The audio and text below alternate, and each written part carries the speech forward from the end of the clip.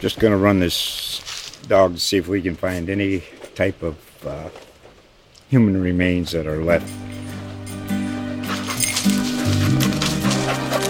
Listen to Where Secrets Go to Die, The Disappearance of Derek Hennigan. From the Detroit Free Press, a new podcast set in the woods of Michigan's Upper Peninsula. Available on Apple, Spotify, Freep.com, or wherever you get your podcasts. Previously on Murder on the Space Coast.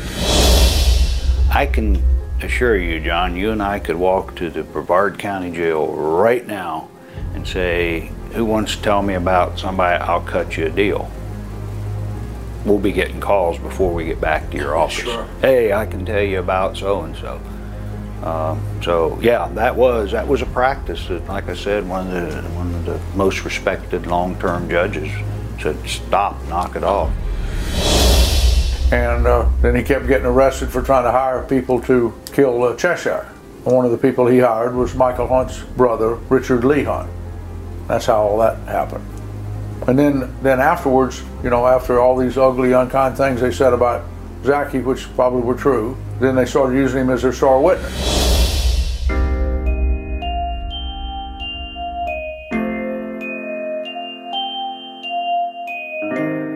I'm news columnist John A. Torres, and welcome back to Season 2 of Murder on the Space Coast, a podcast told in 14 parts detailing how 3, and possibly more, men were sent to prison for serious crimes they did not commit, and the systematic approach prosecutors took to deny these men justice.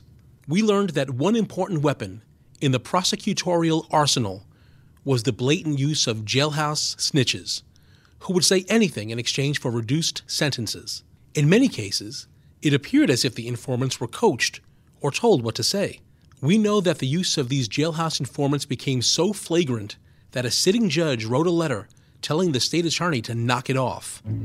In the last episode, we started profiling one of the most notorious of these informants, a man who killed a prosecutor's brother, hired a man to kill a judge and the state attorney, was a drug smuggler, and ran a stolen car ring.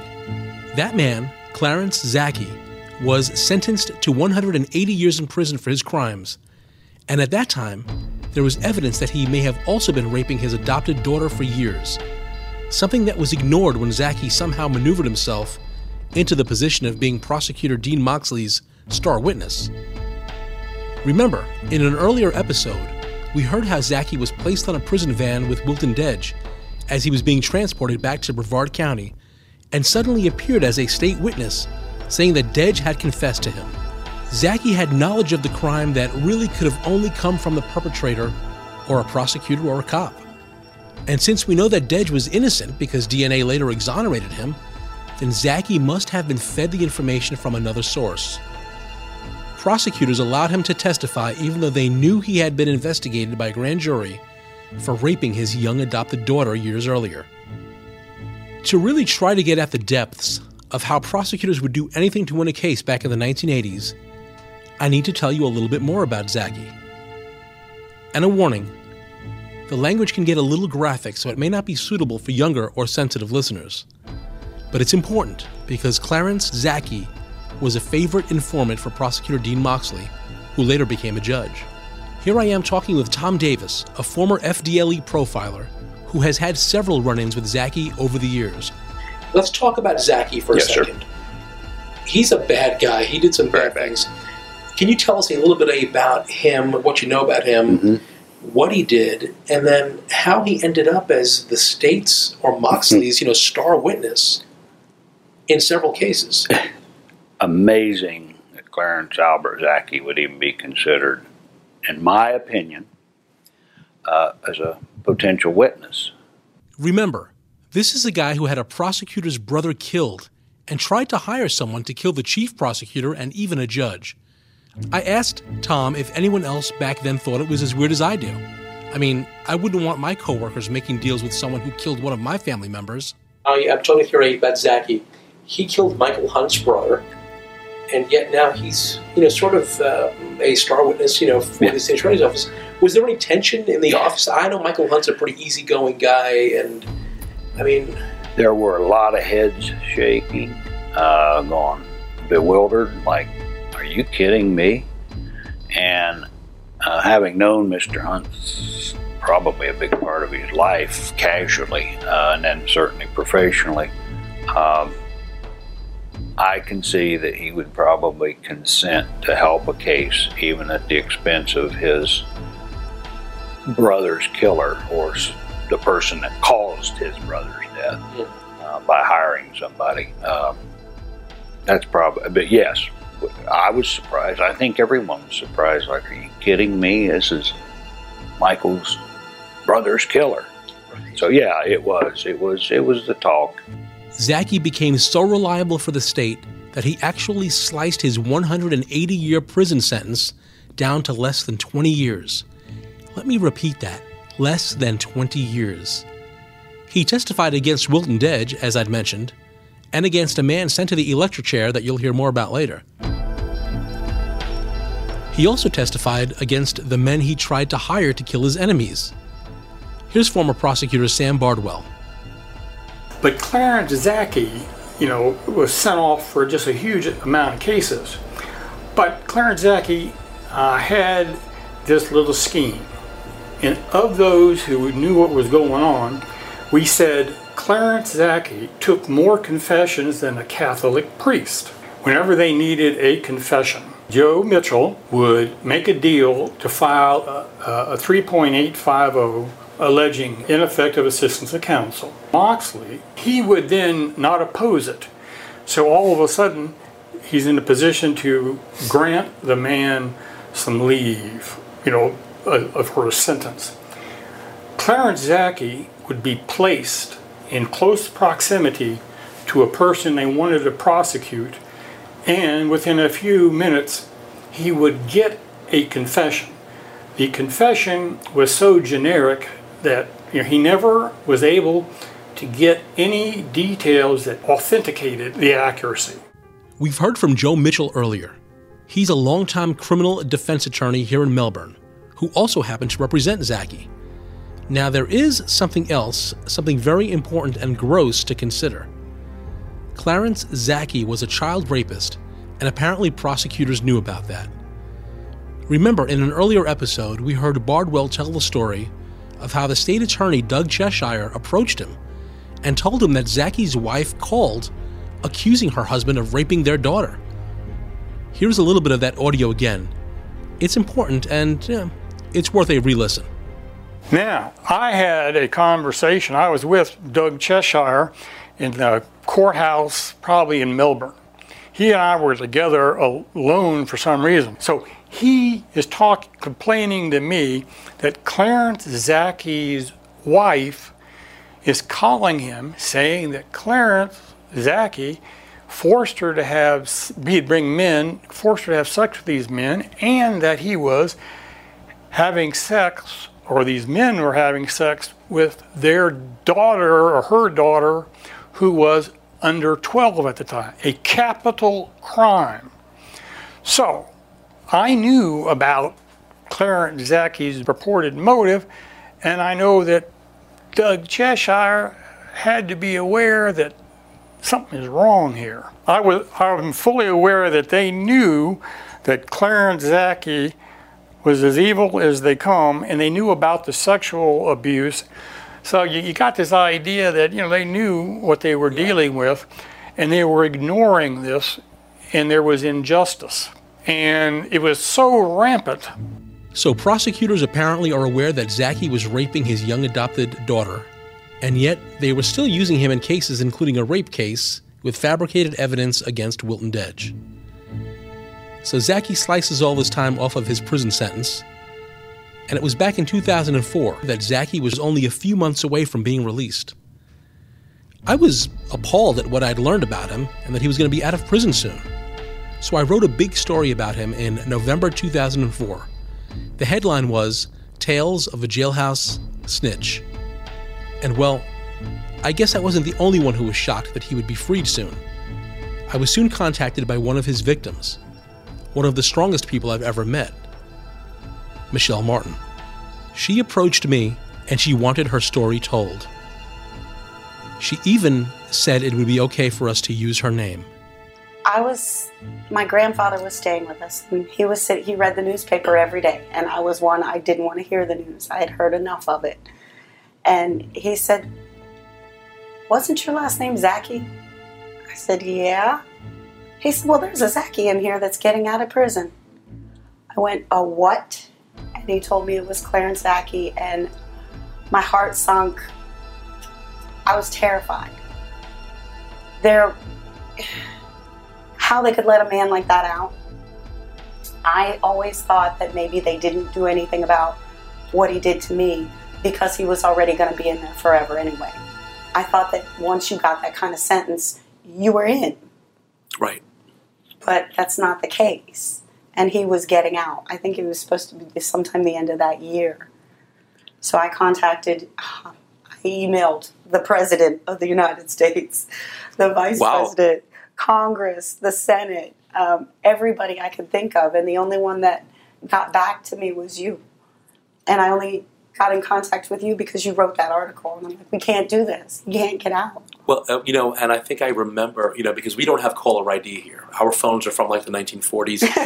And so I answered the phone, and I get a lot of crazies who call me. I'm still one of them. Yeah. And you were going off on this, and I'm like, I don't know. Nut job. And I was like, well, why can't he get out of jail? And then you told me. He raped me every day. I think I was like sitting at my desk with just an open mouth, and I was like, oh my goodness. And, I believed you, but yet I can't write that story because there's no proof or anything. Right. So I think I called up somebody at the state attorney's office, Julia Lynch, I think maybe, with the sex crimes or something. Mm-hmm. I had to go file a report, and when I did, I went in to file the report, and they're like, well, we're going to have you meet over here. And that's when I got introduced to Tom Davis and Ryan Bliss. And Tom Davis is just an amazing guy, right? Tom Davis I trust him with my life. He is phenomenal. He did everything he possibly could to keep me safe. And because if I disappeared, Zachy gets out of prison. So he did everything to keep me safe, to keep me sane. I mean, there were nights that I couldn't sleep that I called him, and he just talked to me. Yep, Tom Davis, the now retired FDLE profiler, the same guy you've heard here now for 2 seasons of Murder on the Space Coast. Met with the victim, who of course is an adult now with her own children, and what I did actually is I instructed her. She agreed to cooperate.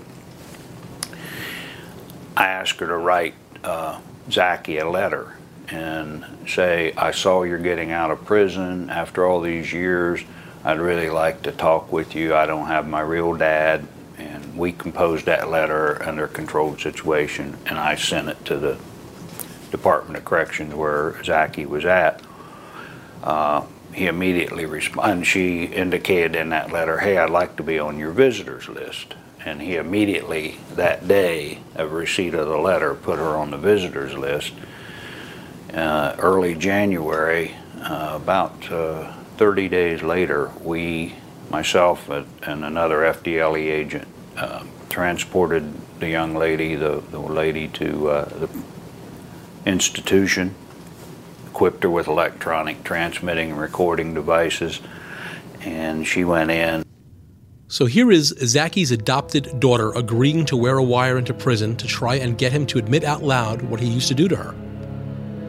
She thought the conversation would be indoors and that she would be protected by glass. It spooked her to have to face him and walk around with him in the prison yard. Yet, she went through with it. Here's what happened. But I went in and I told him, I said, look, you're getting out. And you want to have a relationship with me. I need you to acknowledge some memories that I have. He said, okay. I said, I remember you waking me up in the morning and making me perform oral sex or something. I don't even remember how I started it anymore. But he said he kept trying to keep us away from the crowd so he could still maintain this big murderer in the prison because they're revered. Sure. Child molesters are beaten. He didn't want anybody to hear him.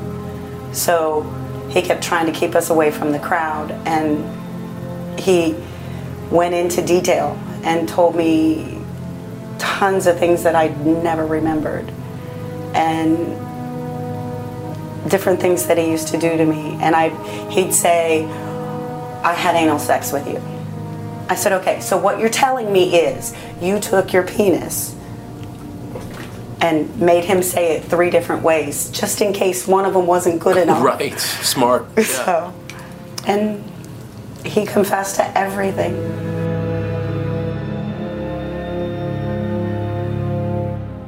Zachy was charged with child rape. Here is a tiny little snippet of that wire. I'm sorry about the audio, it's not great, and this recording was made of that recording as it was played in open court. But you can hear Zachy say, I realize it was wrong. And when Michelle asks him what was wrong, he says, having sex with you. Listen to this. What was wrong with what you did? Having sex with you. Of course, during that 2007 trial, Zachy denied it was his voice on the tape. Here's an interesting little exchange between a state prosecutor and Zachy from his trial. And you heard the tape that was played here in this courtroom, did you not? Yes, sir. That's your voice on the tape, isn't it? No, sir. Would you agree that you have a fairly unique voice? I don't know what you call that. I guess all the Southern boys would have a unique voice. Do you expect everyone in this room to believe that is not your voice on that tape? Well, sir, I don't know what I expect anyone to believe. I just know what was and what wasn't. When you say they did a pretty darn good job on that tape, if it wasn't your voice, they even got the inflections right, didn't they? Say that again? Didn't that sound like you on that tape to you? No, it does not sound like me. That's all I have here. The sort of happy ending in all of this was that Zachy was sentenced by Judge Lisa Davidson to 5 life sentences and is presently serving out his days at a South Florida prison reserved for older inmates. There was one person in particular who was sitting in the back of the courtroom for that entire trial and happy to see Zachy sent away for good. It was Wilton Dedge, the man Zachy helped railroad by lying that Wilton had confessed to him that he had raped a woman years earlier. Wilton, remember, spent 22 years in prison before being exonerated by DNA evidence. He told me off camera that he stared at Zachy the entire time, and they made eye contact only once, and Zachy quickly turned away. I asked him what he thought about the use of jailhouse testimony. And jailhouse informants. Oh, all of them. Yeah, that's a joke too. That's really a joke. I yeah, heard. Because I've lived with the people, and you got guys that'll do anything to get out. They'll say anything you want them to. Yeah.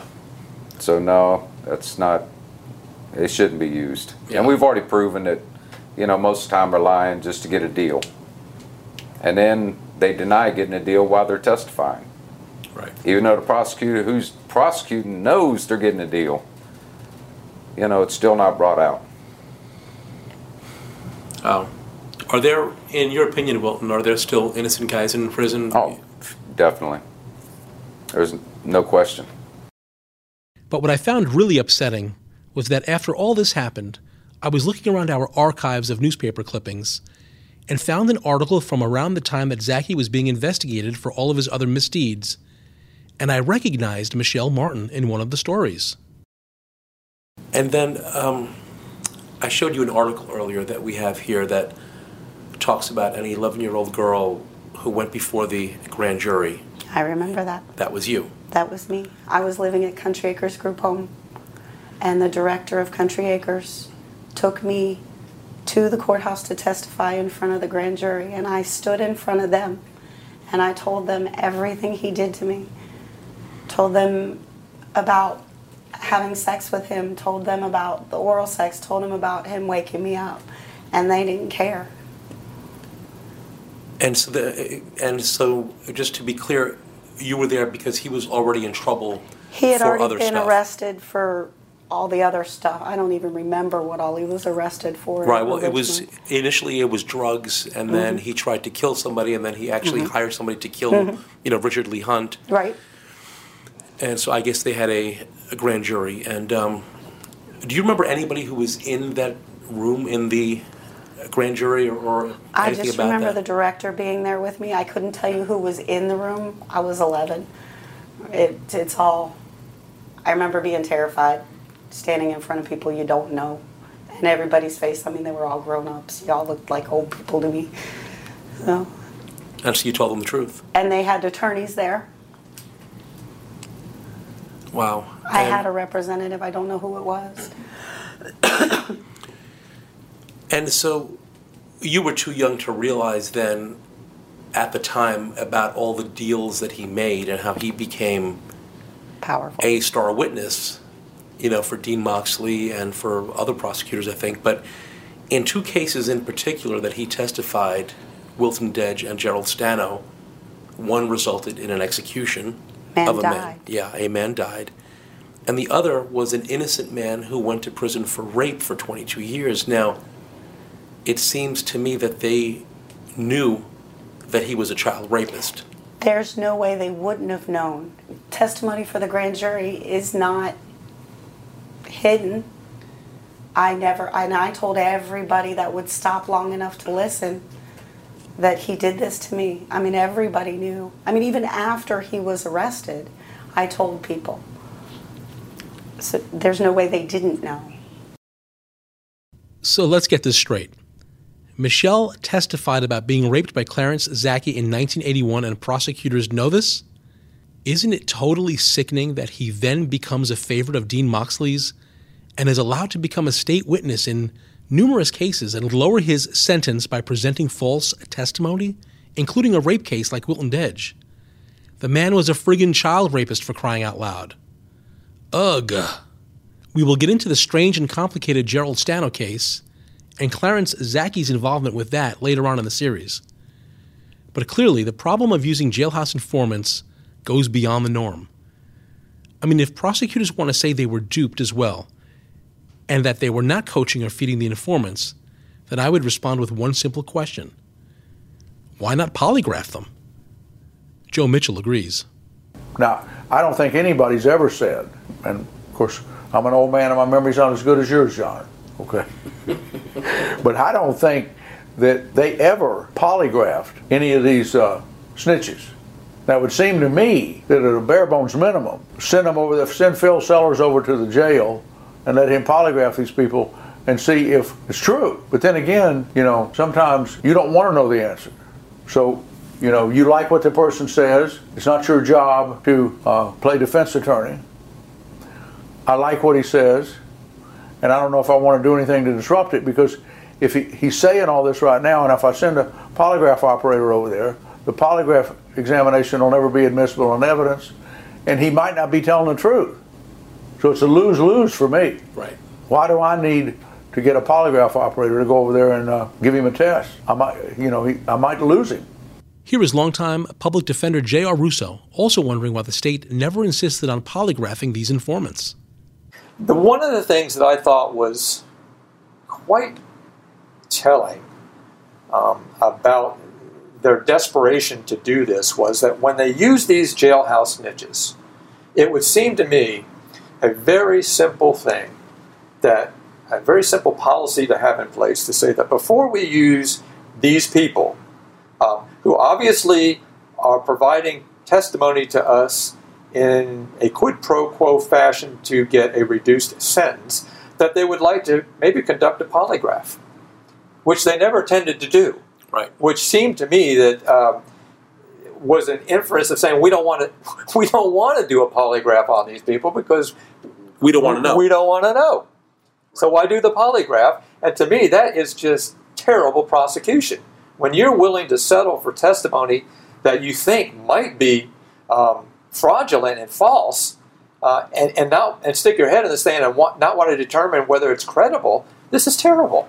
Absolutely terrible. Or if they did do a polygraph, we might not have known it because they didn't have to reveal it. So there may have been polygraphs done, and we don't know the results, whether they were inconclusive or I would hope to think that if the polygraph if they did one and it came back that the person was deceptive, that they didn't use them, or whether it came back that he was telling the truth. We don't know.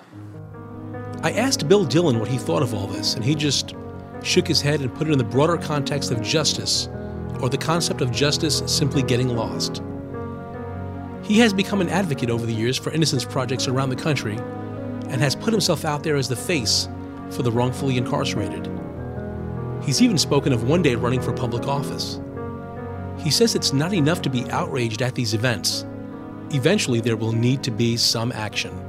We all know and we all believe that justice cannot fail. With justice failing, it fails all of what we have. I understand that totally. But I do want justice for the wrongfully convicted young kids that were taken by this special, I call a special hit squad, that were just taking guys and kids, mostly young men, and taking them and locking them away when nobody cared for them or when they didn't have any help. Because I've tried to get everybody involved in looking at Brevard. Not now, but years ago, the cases. Because that's where it's happening. It's not what Brevard is now. It's what Brevard was. Okay, they've cleaned it up. Well, let's clean up all the mess. Let's not just scoop some things under the rug. Let's clean it up. Let's get it right. I mean, it's up to us. I mean, if nobody's going to push them but us, they're not going to do it themselves. We have to make them push it. And all we have to do is just light a little fire there. It'll start coming out of the woodwork. Believe me, and it's up to the people. It's up to the people. Next time on Murder on the Space Coast, how did Bill Dillon wind up in prison for 28 years? I'm not taking it personally yet. I'm really not taking it personal because I had nothing to do with it, so it doesn't really, I'm not really personalizing the fact to say they're going to pin a crime on me. All they're doing is searching, trying to find out who committed the crime. And I didn't commit the crime, so I'm not really sweating in the sense to say that they're going to find something out about that I don't want them to find. Other than the fact of any activities that I might be doing, like smoking a joint or having some reefer on me or something like that. It has nothing to do with any kind of murder scenes or anything like that. So it doesn't really come in my head that they're really trying to arrest me for murder. Numerous other problems with his identification. His description of the perpetrator was completely at odds with the description of Bill Dillon. He gave a description about the perpetrator's sexual genitals that differs from that of Mr. Dillon's. He also was dark. It's hard to see people at night. For now, I'm news columnist John A. Torres, and you can follow me on Twitter at John Albert Torres. That's at JohnAlbertorres.